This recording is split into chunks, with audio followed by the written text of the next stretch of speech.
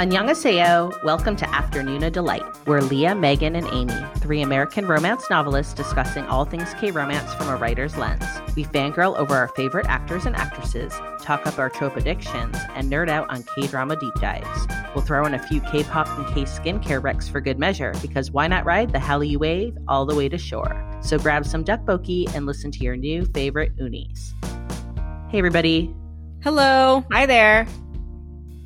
So we have been talking in Slack a little bit, and I have admitted that I'm not really a pool person, mostly like a public pool or a pool where there's like a lot of people. But this summer, we needed something to do with our children. So my husband kind of looked into some pool memberships, and we joined. So it's not a public pool. Like, you have to get a membership, but it's still like, tons of people I don't know. Okay. And I'm just not really into it, but my kids love it, and I need to do something with them. So wait, Megan, can you tell us why you're not into it? Tell us about the smell of pool people. Oh, I have this weird thing. I think wet people smell. I know people talk about how like wet dogs have a smell, and I think like wet people have a smell. And I know that's weird. I know it's weird. Is this just pool water, or is this all water, like beach water, lake water, just water? No, I mean like pool. I mean pool water.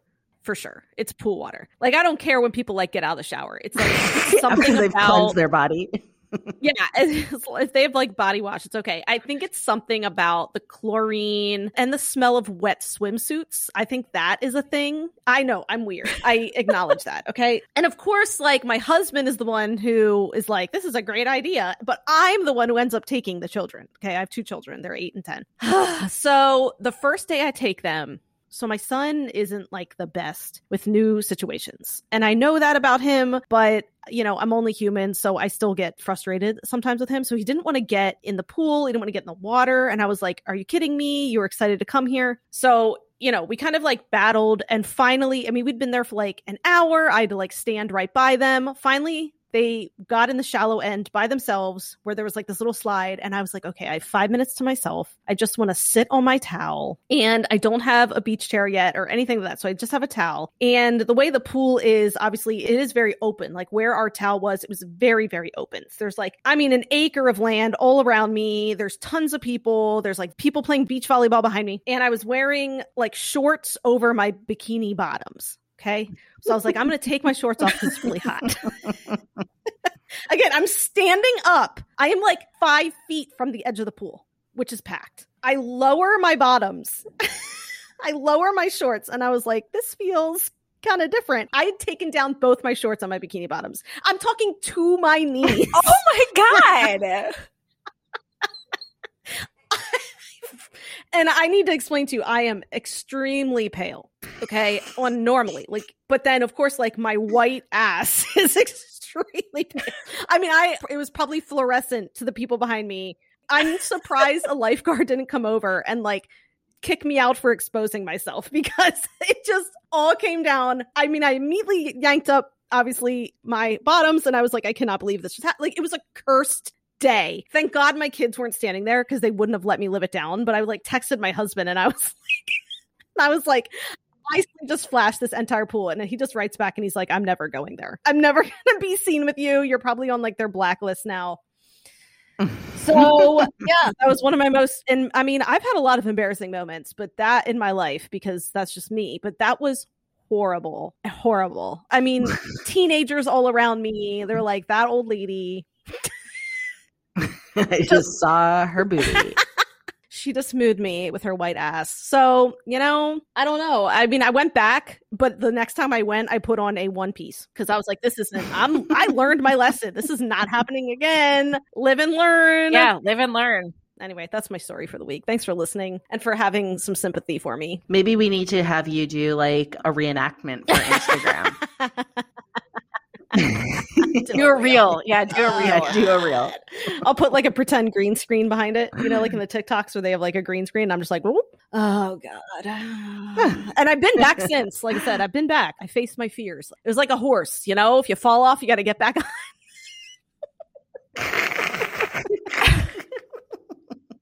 And I don't want to like add to your trauma, but I'm kind of more concerned about the front end. Me too. Trust me. That's Who saw the front end? the pool. Yeah, you went to your knees. Seriously. No, trust me. I definitely flashed the whole kitty. Like, I think I would rather show butt than bush, personally. well, I showed both. Okay. Like, was butt facing the pool or was bush facing No. the pool? Bush was facing the pool. My butt was behind me. Your butt's always behind you. What?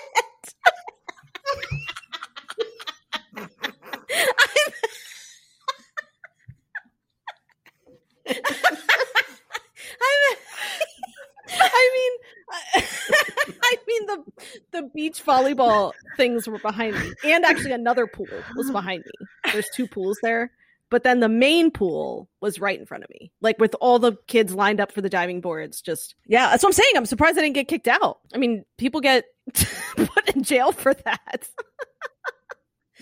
So, but I mean. You're on an offender watch list now? Seriously, I mean, oh, it was terrible. It was just terrible. All right. Well, now that we've established that Megan's butt is behind her, let's move on and talk about our drama for the day. So, Fight for My Way centers around two lifelong friends, Choi A-ra, played to perfection by Kim Ji-won, and Ko Dong-man, played with so much heart by Park Seo-joon. They are working class with day jobs that don't match their dreams. A-ra works at the information desk at a department store instead of living her dream as a TV anchor, and Dong-man is a pest control company employee instead of kicking ass as a promising athlete. These two have been besties since childhood, and what's between them might be more than platonic. Their friends, Baek-sul-hee, played by Ha Yoon-song, and Kim Joo-man, played by An Jae-hyung, have been seriously dating for 6 years and talk about marriage. However, the plans keep getting derailed by money problems, and lately an intern who seduces Joo-man every chance she gets. Fight for My Way is written by a K-drama writer that we love to fan over, Im Sang-chun, and was inspired to write this show due to the real-life struggles of Japanese mixed martial artist Yoshihiro Akiyama and his wife, Japanese model Shiho Yano. In an interview with Soompi, he said, "I started getting interested in martial arts when I saw Chu Sung-hoon and Yano Shihu together. It felt sad watching Yano Shihu cry as she watched her husband fight in a match. I started paying more attention to the families of martial arts fighters," he went on to say. "I always thought martial arts fighters usually liked drinking and women, but I found that they actually live simple lifestyles. In order to maintain their form, they have no choice but to kind of live like a monk. I wanted to get rid of the stereotypes surrounding martial arts fighters. I studied a lot by going to a lot of matches and watching a lot of videos. The stories of the family members who couldn't bear to watch the matches were really sad, and watching the fighters who lost the match cry as they walked out of the ring felt really sad." How do you rate this drama compared to the other drama Im Sang-chun wrote that we recently deep dive, When the Camellia Blooms? I really liked Fight for My Way a lot. I think it was my first friends to lovers drama, and I just adored it. But I loved Camellia. I feel like Im Sang-chun was on the right track with Fight for My Way, but what kind of fell a little flat for me was the heroine's mom's backstory, and that was kind of a little bit left field and underdeveloped, and we'll talk about that a little bit later. It almost felt kind of unnecessary to the story as a whole, whereas in Camellia, I thought every story had a purpose and worked so well with the big picture. So I agree with Amy. I felt like Fight for My Way was almost perfect. And Im Sang-chun learned a lot from the experience of writing it. So when he wrote Camellia, he was on his A game. I mean, it really to me felt like a progression of just his ability and his talent, which means I cannot wait to see what he writes next. Yeah. And again, just like I said in Camellia, a man wrote this drama. So Im Sang-chun, please be my best friend and continue to disrupt toxic masculinity in such wonderful ways. So who do you think would like this drama and who might not? I mean, any fan of Park Seo-joon and Kim Ji-won would love this. And if you aren't a fan of either or both, then we need to talk. But as far as not liking it, I mean, if you like your romances to have big, high-stakes drama, then this isn't for you. If you need chaebols in your drama, then this isn't for you. But if you like characters with big personalities and big goals of their own, plus an adorable romance, then I think this will check all your boxes. Yeah, I mean, for me, I would just say if you really like chemistry among your romantic leads, this is for you. I mean, and a true progression of friends to lovers. I mean, if friends to lovers is your trope, then this is truly, to me, one of the best friends to lovers I've ever seen or read. And what does the title Fight for My Way mean to you? So I mentioned a few minutes before that each character has their own big goals aside from the romance. And that's really, to me, what the title embodies. Fighting for your dream, even if you feel like you weren't meant to be a dreamer. And this gets talked about a lot in the drama. And I really loved the sort of discussions that Dong Man and A-Ra have about dreams and why they do dream or why they don't dream. And then eventually, you know, sort of achieving those dreams. And I liked that those dreams were outside of the romance. Yeah, this was actually one of the few dramas where I really liked the title. It had, you know, basically two meanings. The characters really did have to fight, not just physically, for what they wanted out of their lives. They kind of did feel like they were like clawing up a hill, fighting to get their dreams, despite multiple setbacks. And so it was a perfect title. And so thinking about tropes, what do you think it is that makes friends to lovers tropes fun to watch or read? Megan already brought up the chemistry, but what you have when you have characters who are friends first is that there's instant chemistry between the leads because they are already in each other's lives and comfortable as friends. And then when the romance happens, you get this sweet yet awkward shift from friends to something more. I actually wrote a best friends to lovers romance, and one of the most fun scenes to write for me was the sex scene between these two people who had been friends since they were in their early teens and now in their 20s. They're going to see each other naked.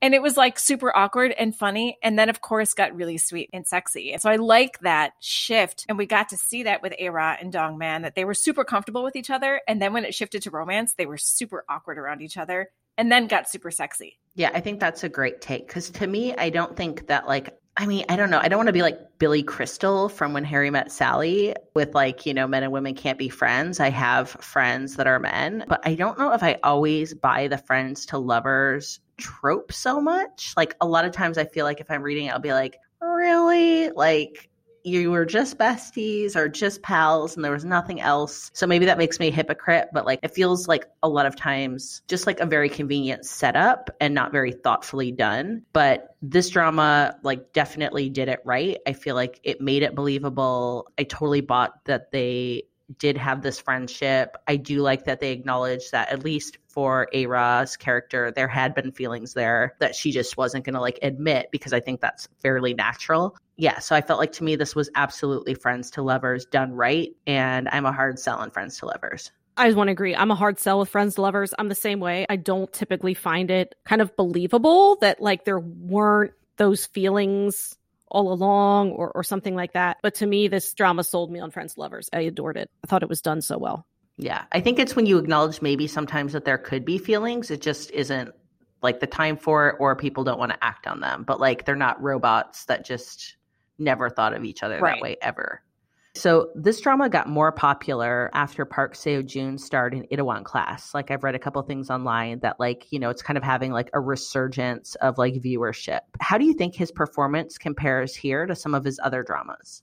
So I haven't seen Itaewon Class. I've only seen him in What's Wrong with Secretary Kim. So I loved seeing such a vastly different performance.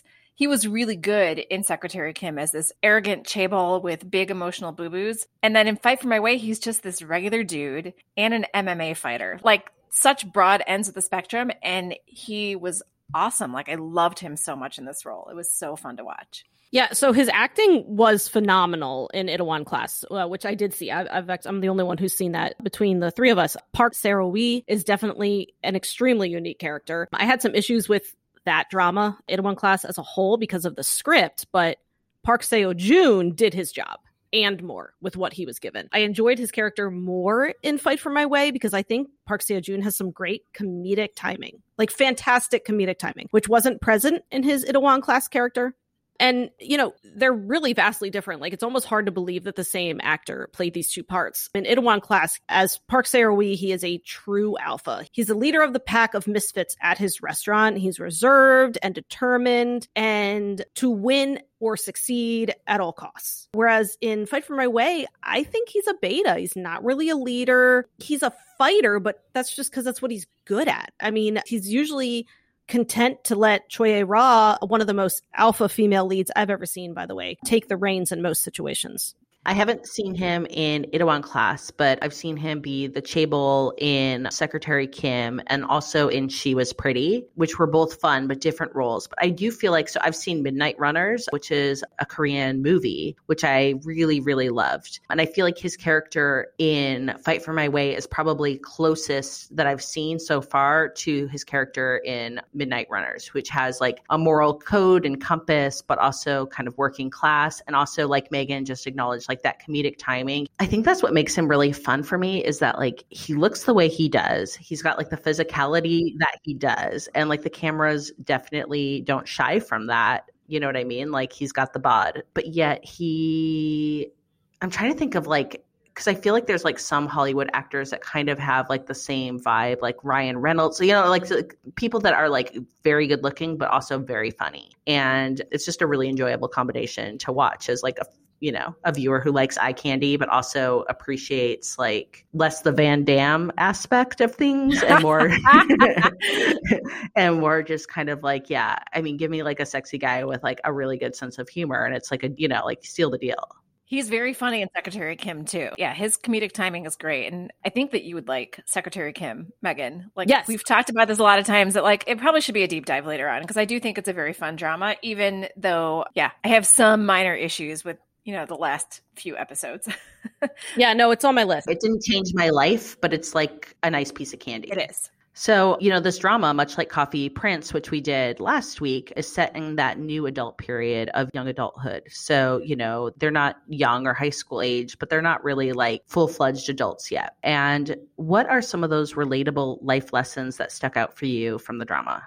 Figuring out your dream later in life. Both Ko Dong-man and Choi A-ra are nearing 30 and still haven't found their way. See, it comes back to that perfect title that Megan brought up, that this is really an apt title. And they show us that it's okay to figure things out on our own timeline. And just like to relate it to my own experience, I didn't start writing with serious intent to try and publish until my mid-30s. And part of me was like, what am I doing? But luckily another part of me was like, you better do this or you'll always wonder if you could have. And I think that's what we saw with both Dong-man and A-ra, is they both had kind of settled into their lives and just having jobs and not having a career that they were passionate about until an opportunity presented itself, and both of them kind of thought, all right, maybe I still can have this dream, and maybe I still can be what I thought I was going to be 10 years ago, but it never happened, kind of thing. And so I really liked that aspect of just because you don't achieve your dream on what looks like it's everybody else's timeline, that you can still try it later. Yeah, I mean, I think that when you're younger, you think that your life or your career will kind of continue to go on this like steady upward graph. You know what I mean? Like it's just going to keep going up or whatever. And that's not the way, it's not the way things work. And I mean, that was something that I had to know, that there's dips and setbacks and all kinds of stuff. And even now, like, I don't know what's going to happen in 10 years or 20 years from now. I could have more setbacks. I could take things in another direction. Like, I don't really know. So I think that this drama does show that. Yeah, I feel like it speaks a lot to what I do in my day job. So my day job, I work for Career Success at the University of California, Santa Cruz. And part of my role is doing experiential learning and working with students to kind of like identify how, like goals and plans like very rarely come in like a linear form, right? Like a lot of things end up happening due to happenstance. And there is like an element of like hustle and creativity that has to happen, and just realizing that like, sometimes detours and segues and setbacks aren't always a negative, even though they may feel very much a negative in the moment. When we all have like plans in our head and an expectation of how we think the next step is going to go. And when it changes, it can really like be a gut punch. But, often, I'm going to butcher this quote from Chloe, but what is it about like getting on like the wrong train and it can take you to the right place? Like that can often happen. And like that can be something that like if you're willing to like embrace that, like the nature of like the fact that life is flux. And I think that, there was something there deeper that the screenwriter was trying to share, because I feel like he is such a smart writer and is like touching on these like kind of like deeper universal truths. And I feel like that was something that he was kind of showing, that like, yes, these setbacks happened, but because of these setbacks, they actually took the characters to where they really needed to go.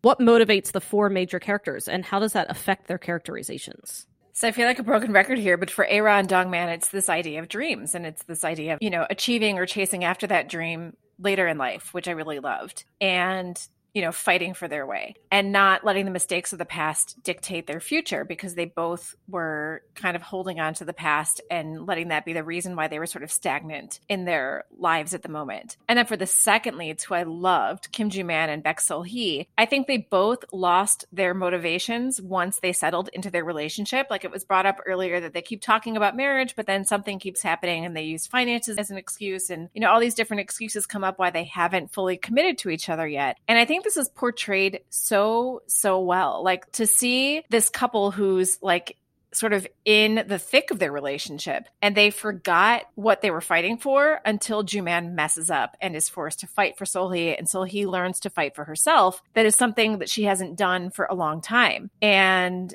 she was living more for the relationship than for herself. And when they had their setback and had to sort of change their route. So going to what Leah just said about, the train, when the train takes you in that different direction and you sort of embrace that direction, it was all done so well, I think, with all four of the leads. And I really loved it. So Choi A-ra gets brought up a lot as a character who is like an aegyo queen. So, what's aegyo and how does she wield it with such effect? So aegyo is pretty popular in K-pop. So I see idols do it often, especially when fans request it. It was something completely new to me as like a celebrity thing, I guess. So aegyo is basically when a man or woman behaves in a cute way. So it's usually with like a higher pitched voice, kind of in a little bit of an affected way. Sometimes they might like lisp or kind of, change how they form words. Even sometimes what we might call like baby talk. Sometimes they make cute gestures and it's often a little flirty too. It's kind of hard to explain aegyo just because it's done really differently, and it's kind of meant to be, each idol will kind of do it their own way. I mean, in a way, I've been doing aegyo in my own way for over a decade when I want my husband to do something for me. So Choi A-ra uses it when she's trying to get her way with Dongman. And usually he caves, mostly because he cringes and wants her to stop. Although I think he secretly thinks she's cute. And I love the scene where he does aegyo back to her. It's truly one of my favorite K-drama scenes ever, just because props to super handsome, muscled out Park Seo-joon for going all in with the aegyo. He does not hold back. He makes the facial expressions and everything. And it totally takes her off guard. There's several of his friends around them and they're just groaning hard because it's just... it's so cringy, but yeah, it's really fantastic. So I can see why she's called the aegyo queen. All right, well, now it is time for our favorite part of the episode. It's our K-Rec of the week. And today we've got Megan with a new K-pop rec. And Megan, also maybe give a shout out to the Spotify playlist that you put together too, because it's amazing. Yeah, so someone actually asked this on our Instagram, I think. They asked if we could make a Spotify playlist, and it was literally on my to-do list. I did want to do it. So basically, I made an Afternoona Delight playlist. So that's the title, Afternoona Delight. I did mention on Instagram, I'll make a post, and I'll include a link in the show description. But basically, right now, I just put on only the songs that I've wrecked so far. So I usually wreck a K-pop song, every third episode or so. So it's a little short right now, but I think I'd like to kind of keep it to the songs that I wreck on the pod for now. So anyway, please check it out. And the song that I should say, when I was making the playlist, I realized that I do not have an NCT song listed. And that is just a travesty, because NCT is the group I first got into when I started listening to K-pop. So NCT can be a little confusing. I'm not going to get into it, but they have a lot of different subunits, let's say. And the song I'm going to recommend this week is Make a Wish by NCT U. So that's NCT is one word and then U is another one. And it's one of their subunits. I love the music video. It is so fun. It's so catchy. My kids love it. My daughter sings along every single time I put it in the car. Even the Korean words that she tries to form, it's adorable. But anyway, it's just a fantastic song. So again, NCT U, Make a Wish. Well, we have now finished up our non-spoiler general conversation about the drama, and we're going to be pivoting over to the spoiler section. So if you have not seen Fight for My Way and you don't want to know anything about the plot, this would be your time to jump off the pod and come back hopefully once you've seen it, because it's really good and you should watch it. But if you don't mind spoilers or you've seen the drama, then stay on because we are going to move forward into a more deep divey conversation with real spoilers. Did I say spoilers? All the spoilers. Yeah. So A-Raw and Dongman, as we have said already multiple times, have really solid chemistry. What's a favorite couple moment of yours from the drama? I think my moment is before they are even a couple. And I think this just shows how good their chemistry is. And it is when I believe A-Raw has just had like a really terrible interview for an announcer position. They basically told her right off that she's not qualified and is not, the person for the job. And she's upset and she's crying and they're sitting outside and she doesn't want anybody to see her cry. So he puts his jacket over her head so that she can cry in public without anybody seeing her. And it is just the most endearing and loving thing, I think. And I mean, it looks silly, but is super lovely. And full on that this is going to, this couple's going to have a romantic arc. And even when they are just best friends, you can see so well how they're going to work out as a couple and that it's going to be just fantastic. So I thought this was a great precursor to what they would be like once they finally admitted their feelings for each other. I just want to say I love that scene so much. It made my heart ache. It was so wonderful. It's like he totally gets her. And that's the thing about friends and lovers, that something about that trope that you don't get in other tropes is that they just know each other so well. So yeah, like I said, truly they have some of the best chemistry, Park Seo-joon and Kim Ji-won. I adored them together. So I love the moment where it's like the night before a fight. And she gives him kisses, kind of like, it's sexy, but it's actually more just like sweet. But when I word it this way, because she gives him kisses all over his like body for protection. And that maybe sounds like, I don't know what it sounds like, but it's more just done in a really sweet way. And that's one thing about this drama is there are multiple physically intimate scenes between this couple, like a rarity for a K-drama, but they were sexy, but they were also sweet. And it felt really real to me. So I loved a lot of the moments we got where it was just two of them alone, like laying in a bed, even fully clothed, just talking to each other. I really love seeing that kind of quiet vulnerability. For me, I think it's episode 10. And it's like the first kiss. I guess I just love first kisses. But, he kisses her and then he says he doesn't do flings, which I also just love because Dongman is just so great. And I don't mind a guy that does flings, but I just love that like he immediately is like, I don't do flings. Like, I've kissed you and I want to date. Like, he's such a straight shooter. And she just kind of like nods in this daze. And then he's like, okay, so we're dating and I want to do it again. And then I think I've talked about this, I think maybe in our endings, but I love how she says what? How she's like, "Poh," all the time. And like her little like lips, I don't know. There's something really just endearing about how she does it. And so she kind of like does that. And then he kisses her like a damn man because Park Seo-joon is a great K-drama kisser. He truly is. Oh my God. Up there with Ji Chang-wook. Yeah. He just goes right in. I was going to say, I think that's one of the things I want you to see, Megan, about What's Wrong with Secretary Kim, because part of his character arc is that he can't touch other people. Like, he doesn't touch other people. He can't have physical touch. And then when things do finally kind of gel with Secretary Kim, oh my God, the physicality of his kissing is just beyond my wildest dreams. It's so good. It's so good. So how do you feel about the landlady's character?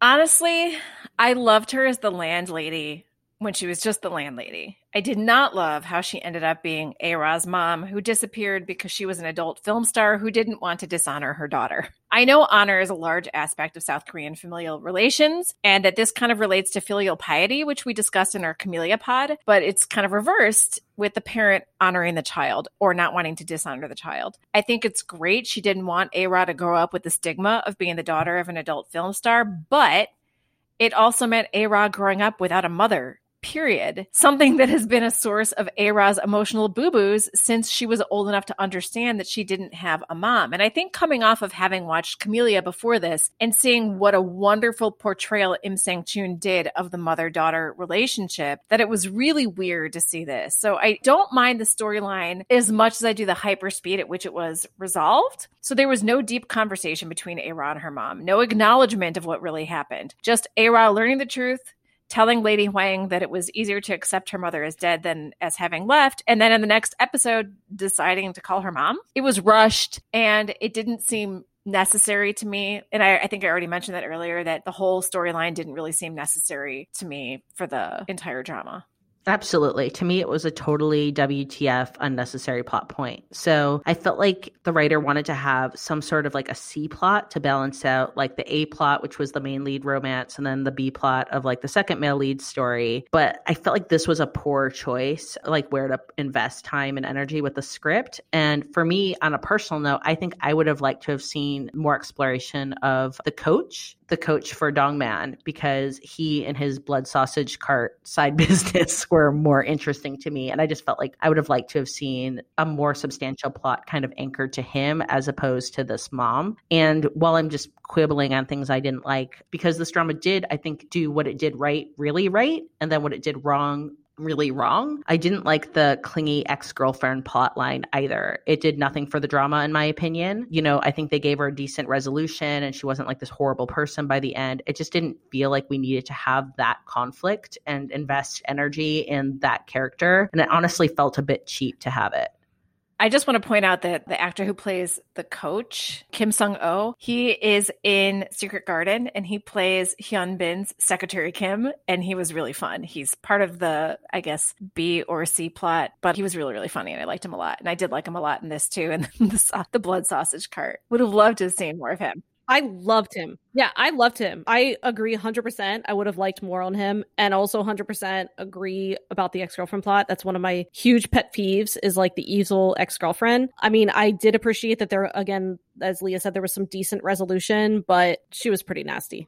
Like, I never saw, like, what did we gain in terms of, like, an arc for Dongman for that he, like, dated a girl once that sucked and, like, she could have gotten in the way of the relationship that he could have had with A-Ra earlier. I don't know. I was like, it's felt pointless. I never liked the evil ex-girlfriend plot. It seems very contrived to me, and it felt very contrived in this. And the screenwriter's too good. And I've written them. I just realized I've done evil ex-girlfriend in one of my books, and I'm sorry. I don't think any drama could get as terrible as 1% of something when it comes to evil ex-girlfriend. Just for the record, that has the worst evil ex-girlfriend plot that ruined the entire drama for me. I know there are some people who really like that drama. I'm glad it worked for you overall.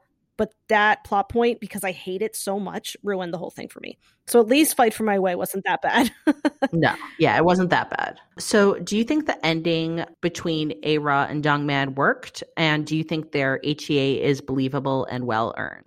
So Megan talked about her dissatisfaction with the ending in our endings episode. And what I think is funny is I think knowing about it up front kind of did the same thing as knowing about the ending of Coffee Prince for you, Megan, where you weren't as sort of thrown by the fake out at the end of Coffee Prince. So I kind of felt the same. It was a little silly for A-Ra to break up with Dongman for not refusing to fight, but still announcing the fight. But I feel like she made up for the silliness by staying true to character and actually not facing the octagon while Dongman fought, until she decided that since she was there, she needed to be there for him and to truly be present for him. And to be honest, it actually kind of worked for me. Yeah, so I want to say, first of all, that I do believe their HEA is believable and well-earned. Like, by far. Like, I totally see these two making it work, and they worked hard for it. So I didn't love this breakup. And I do think you're right. So I had known the ending of Coffee Prince, as I said in the last episode. So when it happened, I didn't really mind it. So maybe because, yeah, like you knew about it, it didn't really like hit you the way it hit me. So basically the whole idea is that, so Dongman has a fight, which actually I said it wrong in that episode, by the way. So it's not blindness. He basically has a small fracture to skull, and he temporarily goes deaf. And he does regain his hearing, but the doctor says, you know, if you get hit really hard again, you could lose your hearing permanently. And of course, A-Ra is like, don't fight. Why would you fight? Why would you risk this? And he was like, I get that you don't fully understand it, but I need to do this. He has to fight his nemesis. It's a whole plot. Like, that makes sense to me. So basically she's like, if you fight, I'm going to break up with you. And he's like, I'm sorry. I realize I'm going to lose you, but I got to do this fight. So she breaks up with him because the whole point is she says, I don't want to watch you. Like, I don't want to watch you hurt yourself. But she still wanted to hang out with him. Like, they lived in apartments across from each other. So she still wanted to hang out with him all the time. She would like bring him food. She would try to like go get a drink with him. And I'm like, if you didn't want to watch him kind of like put himself through this again, then why are you around him? And it would have made more sense to me if she completely separated herself or quietly did things for him, maybe without him really noticing, just because she loved him and wanted to help him through the fight. But I guess more than anything, I didn't believe that A-Ra's character would break up with him when he was gearing up for such a monumental moment in my life. This was really important to him and she knew it. And I guess I felt like she checked out when he really needed the support. And again, I don't think she would do that. Like the Choi A-Ra that I thought the drama was setting us up for wouldn't have done that. So that's just my opinion though. I didn't hate the ending. That was just like a minor quibble because when it came time to the very end, she was there for him. And it was a great moment at the end when, they finally get back together. But that's just what I thought about it. And what do you think about the second couple's reconciliation? Overall, I truly loved this couple because it was really fun to see a relationship that was already in the works and had been for 6 years. And then they got to the saggy middle and it fell apart. And they both changed and grew before coming back together. And I talked about it a little bit earlier. I love that we got to see Seol-hee basically not live for Joo-man anymore, but live for herself. And so she basically got to come into her own before even thinking about forgiving him. And I really liked that about this. And I feel like I'm kind of mixed. So I totally loved this couple individually. Like I really related to both of these characters and enjoyed them and their like flawed mess. It kind of also reminded me a little bit for very different reasons. So, okay, they remind me a little bit of the second lead couple in Coffee Prince. However, they had nothing in common with them. It's just like that messy, like it felt very realistically messy. And so part of me is happy that they ended up together because I like HEAs and romance, but there's another part of me that kind of wanted them to stay apart with like some sort of a friendly reconciliation. And that's unusual for me to have that feeling. But I felt like Seol-hee was on her way to becoming this like badass businesswoman after trying to play house for years. And Joo-man got to learn that like, when kittens get stuck in a tree, they're going to figure out how to get down on their own and stop being this like manly savior to like have personal validation, which I felt like was a big part of his arc, honestly. So yeah, in the end, I can live with the fact that they got together. I think it feels real. And I like believe that these characters would go on to have like a good life together. But there is part of me that like, it would have been slightly interesting to me. And I wouldn't have been unhappy if they had stayed apart and went their separate ways. What's one last thing you want to share about this show? I was going to say, anyone noticed, but actually Leah, that Jang Yi-jin, played by Pyo Yi-jin, is the other Secretary Kim from What's Wrong with Secretary Kim. So she's the one, the intern who was trying to claw her way into Joo-man's life. I kept looking at her, I'm like, why do I know her? Why do I know her? And she was, so in Secretary Kim, Megan, when Secretary Kim decides that she's quitting, that's not a spoiler, like that happens in the beginning, they hire a new girl to replace her and sort of shadow her. And she's also Secretary Kim. So there was like Secretary Kim and Secretary Kim, and it was funny. And yeah, and so that was the actress who played the intern in Fight for My Way. Oh, the seducing intern? The seducing intern, yes. Man, she was, to a degree, I'm like, girl, give it up. He's really not sending mixed signals. Like, he's truly not. Like, have some dignity. I know. I did not like that. With the evil ex-girlfriend and then the evil, like, wannabe homewrecker. Yeah. But anyway. Look, and I think I get both of them being problematic. And I'm just going to like give my bae, Im Sang-chun, some leeway in writing this because I have done both of these type of characters. And I think it's because when you're plotting sometimes, and I'd like to think that like we grow as writers. So I'd like to think I'm not writing those characters so much now and in the future. However, I can see why he also made those choices because sometimes they just work within like setting up the plot. And look, writing is tricky and we're like trying to like create and like build these worlds. And so sometimes having these characters, I do think it speaks to more of and look, I'm putting my own bias on it because of me, but like, I feel like it speaks more towards like a more novice writer. And so I kind of give him a little bit of a hall pass for it too, because I think it's like a bit of a novice writer mistake as you're trying to like create some of the conflict. We saw him grow in Camellia. So yeah, absolutely. Right. So hopefully I'll grow in my new book. Yeah, I really felt like this was like him figuring out how to do conflicts. And yeah, I write stuff like this too. Absolutely. Because not every book's going to be like a home run. Like I don't write one book every 5 years that's like a New York Times bestseller or anything. Like I'm writing, quick plots and things like that. So yeah, I guarantee I make mistakes and everything. But I mean, overall, because was this his first drama then? I think this was. Because he's only done actually 2 full dramas, and this was the first one, and Camellia was second. It's fantastic. I mean, of course, the cast is amazing, so that helps. Yes.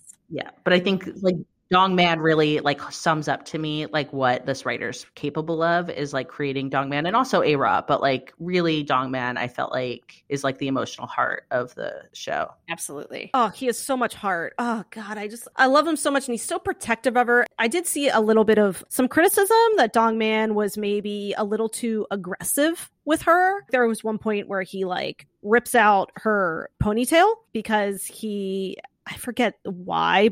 And I don't know, I read some like things about that he thought he was too aggressive. But if you actually watch the whole drama, I don't think he is. Because again, I think he's pretty beta. I think there's part of him that is treating her kind of like he doesn't quite know what to do with his feelings. So he's teasing her in a way that he always teased her like when they were kids. And he doesn't quite get that these feelings are, because he clearly is confused by his feelings for her. Like that, I think they show that pretty well, that he's like not sure if it's evolving into more. So, you know, I don't think he's, I don't know, like alpha aggressive in any way. I think he's just kind of being a confused boy man. Yeah, I agree. And because they've always been super physical with each other Correct. As friends. You know what I mean? Like when they do flashbacks to when they were kids, like she was the one who kind of pushed him around and stuff like that, which holds true to her character as an adult. So no, the ponytail thing did not bother me at all. And in fact, like I didn't even remember it until you just brought it up. Like I didn't think twice about it. So I think, yeah, I do think it's just them acting the way to each other like they always have since they were children. Yeah, because Choi A-Ra is pretty physical with everyone. I really love the scene where Dong Man is training with another like fighter, and that guy is really pummeling Dong Man, and A-Ra's like, I want to try, and she kind of like she does Aegyo and gets in the ring. Yeah, she does Aegyo, and she puts on these gloves, and the guy's like, oh, this little girl, you know, and he's like, come on, try to hit me, and she's like this.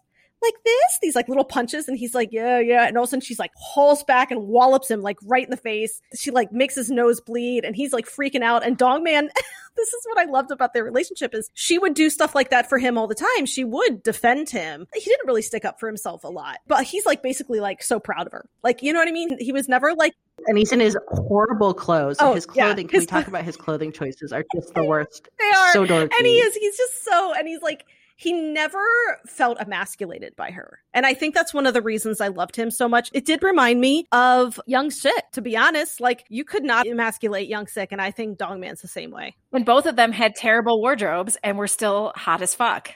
Right? What is it with... You're right, both of them did. That's so funny. Yeah, Dong Man had the worst shirts. And he also had, like, his hair was dyed a terrible color, the entire drama, and he was still hot as hell. Like, props to putting this guy in a fighter role where he had to have his shirt off all the time. And that's another thing too. His first fight, they were like, you have to take your shirt off. And he's like, but there are women here. And they're like, yeah, dude, take your shirt off. And he's like covering his pecs. It was so freaking cute. Like, I just love Dong Man so much. He's one of my favorite characters. I would never, like, MMA, like fighting just is like so not a thing I'm interested in. Like in my neighborhood, like, you know, my kids did jujitsu as a sport, and like, you know, we know some like families connected to the sport that like, you know, when like there's like ultimate fighting, they'll like, you know, I guess you can like pay per view to watch fights, and it's like a whole thing. And look, like that's fine. It's just like I would honestly, I don't even know, like peel potatoes. Like I just could care less. And so like that is not like a selling point to me. And I know sometimes like in romance, they'll be like, ooh, the MMA fighter. And I'm always like that's like, it's almost like being like, you are a rock star. Like it's one of those things I'm just like, no. And yet here we have like and I realized it's probably because like, I find that like overly alpha whole kind of like, oh, blah, I'm a big man beating up people. Like I could care less and like whatever, but this just had so much heart to it and nuance that, you know, the fighting was really just like a metaphor for so many other things. I guess I'm at the point where if you're listening to this, you've already been spoiled. But yeah, I feel like if you're like ever put off by like something like that, I mean, this is where K-drama constantly surprises me with like showing me I like elements of things I would just never like. So it's my own good like reminder that, you know, life isn't fixed and rigid. I did think it was interesting that Im Sang-chun talked about how most of the MMA fighters he realized, or most fighters, they actually do live a really kind of like monk life. And it's true. A lot of them don't drink. They don't necessarily sleep around. Most of them are just like married. They live really quiet lives. A lot of them don't seem to feed into this like image of an MMA fighter. They're just good at fighting. And, you know, they're not all Conor McGregors who are just flashy, who do feed in my opinion. Sorry, Conor could kick my ass, but I do think he feeds into like the image, if anyone knows who Conor McGregor is. But then there are tons of them. There's a guy named Dustin Poitier, I think is his last name. And I've read a little bit about him, and he's just a super like, he's just a family man. He's just like a nice dude. He's just really good at fighting. Kind of reminds me a little bit of, Dong Man. So as far as a book rec, I think I'm the only one in this pod who reads MMA fighting books sometimes. I got to be in the mood for them. And it's been a long, long time since I read this book. It came out in 2013, and I read it in 2013. But it is called Against the Ropes by Sarah Castile, who is a fantastic writer. I actually met her at a signing and have a signed book of hers somewhere. So because it's been so long since I read it, I will read the blurb. It was a Publisher's Weekly top 10 pick for romance and erotica. He scared me, he thrilled me, and after one touch, all I could think about was getting more. Michaela never thought she'd set foot in an elite mixed martial arts club, but if anyone needs a medic on hand, it's these guys. Then again, at her first sight of the club's owner, she's the one feeling breathless. The man they called Torment, yes, they call him Torment. It's so great. It's so great. Yes. Is all sleek muscle and restrained power. Whether it's in the ring or in the bedroom, he knows exactly when a soft touch is required and when to launch a full-on assault. He always knows just how far he can push, and he's about to tempt Michaela in ways she never imagined. I mean, just a perfect romance blurb. I mean, that has all the keywords you can imagine. But anyway, it's called Against the Ropes by Sarah Castile. It is a series of 5 books. And like I said, Sarah's a fantastic writer. It is published by Source Books, and I recommend it. We're going to end up doing a deep dive soon on Move to Heaven, which Leah and I both have finished already. And there's an underground MMA fighter in that one. So who knew? Nightmare is the code name. Nightmare. No, is it really? Yep. Really? Yeah. Oh my God. I mean, that kind of stuff, that underground fighting is just... And he has a mullet and he's still hot. I've seen the pictures. A mullet and terrible clothes. Although the mullet in that is weirdly hot. It is. So what are we all watching?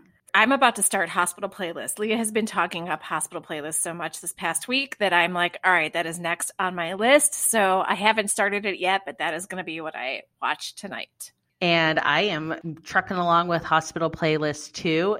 Again, here is a drama that the title wouldn't have captured me because it sounds incredibly dull. Like, I've never sought out medical shows. Like, I watched some House back in the day, like when it was on, but like, Grey's Anatomy and none of that. Like, I just, Scrubs is like my worst nightmare of a show. Like, I just didn't watch medical stuff. Yeah, I don't either. That's why I'm a little turned off of it. So Yeah. Nope, doesn't matter. Okay, I trust you. I just got to keep saying, doesn't literally matter. It has some friends to lovers potentially in it. Again, not necessarily a fave. Doesn't matter. I don't like rock bands. And these are 5 best friends who not only are doing medicine, but also in a band together. Doesn't matter. So like, I take everything I would say, no. And I don't know what it was. I think I was just getting hype and I just decided to like try it a little bit. And let me just give you a really quick, Megan, like 2-second sales pitch. In the very first episode, so it's 5 like best friends from college who like now work in the same hospital. One of the characters is a single dad, and the son puts super glue on the inside of a Darth Vader helmet, and the dad puts it on to play with his kid and gets the Darth Vader helmet stuck on his head. But he's also like a renowned liver transplant surgeon. So he goes to the hospital to try to get the helmet taken off his head. And he's like totally humiliated because he's like got a Darth Vader helmet stuck on his head. Then there's like an emergency and he has to do a surgery. And so he has to do the surgery wearing the Darth Vader helmet. And he even puts like the little like cap that you have to wear like in surgery over the top of the helmet. I mean, Leah told me that and that sold me. I was like, oh, I'm watching that next. Like, that's all I needed to hear. It is funny. It's quirky. It's hilarious. It can be really poignant. And then like these 5 friends, like I think they're all getting like their own subtle romance. So that's nice. Now some are overt. And it's really, even the music, like when they play the music, like it's lovely. And they actually all play. Like they learned how to play. Some of them were already musicians. And then like the female character I know is actually a very famous musical theater actress. And she taught herself to play bass for it. I love that you love this drama that has a band because you freaking hate singing. Like you hate singing in books, like, right? Like you don't like... I hate lyrics in books. I like musicals, but I hate when books... I very, very, I don't even think of any time I can think that I've liked somebody putting lyrics in a book. I think it's always cringy and horrific and 100%. Like self-indulgent. No, I agree. Sorry. But I agree. I think I did. And I think I did it. I'm trying to think. I feel like I did it. Oh, I might have done it. It's so cringy, but I might have done it. I do cheesy stuff sometimes. And like we were talking about earlier, sometimes you've got to add something to your plot. Yeah, I've had the evil ex-girlfriend, so you know what I mean? Like, I don't think I've gone full lyrics, but I'm sure, I've done some cringy shit, so. And I'm between dramas, and so I don't know. I think I might start a comedy next. I don't know. I really want to watch My Roommate is a Gumio. I also am kind of waiting to hear what people are thinking about Doom at Your Service. I don't know. Leaving my options open, but I'll get there. So what are we doing next week? Okay, I am so excited for this one. So we recently did a Heroines podcast. This is going to be Heroes of K-Drama, but we are going to be doing Marry, Mate, and Murder. So having to really just torture ourselves and come up with, who are we going to murder out of like a hero that we've seen in a drama? Who do we want to mate with the most? Also an incredibly challenging task. And then who's marriage material? Also an incredibly challenging task. So hard. Oh my gosh. So hard. So I am so excited because I really, truly right now don't know who I'm going to pick. I have some ideas, but I'm not sure. To make this easier and less torturous, I think we need to stick with heroes, not second male leads. Agreed. Because, we could do a separate one for second male leads, but I think let's stick with heroes. Yep, that works. I cannot wait. This is like the best job. I know. It's going to be so much fun. I can't wait. And I think ahead of time, we can ask viewers to weigh in too. Listeners, I mean. Yeah, this is a hard one. It's got to be heroes and it's got to be dramas you've seen. All right. Well, that wraps things up for today. Thank you for listening, everybody. And what do we say? Annyeong! Kamsahamnida. Thank you for listening to Afternoona Delight. Make sure to subscribe for more great K-romance conversation. And be sure to follow us on Instagram and Twitter at Afternoona Delight Podcast for more information on our podcast, behind-the-scenes photos, and, of course, pics of our favorite oppas and anis. Annyeong!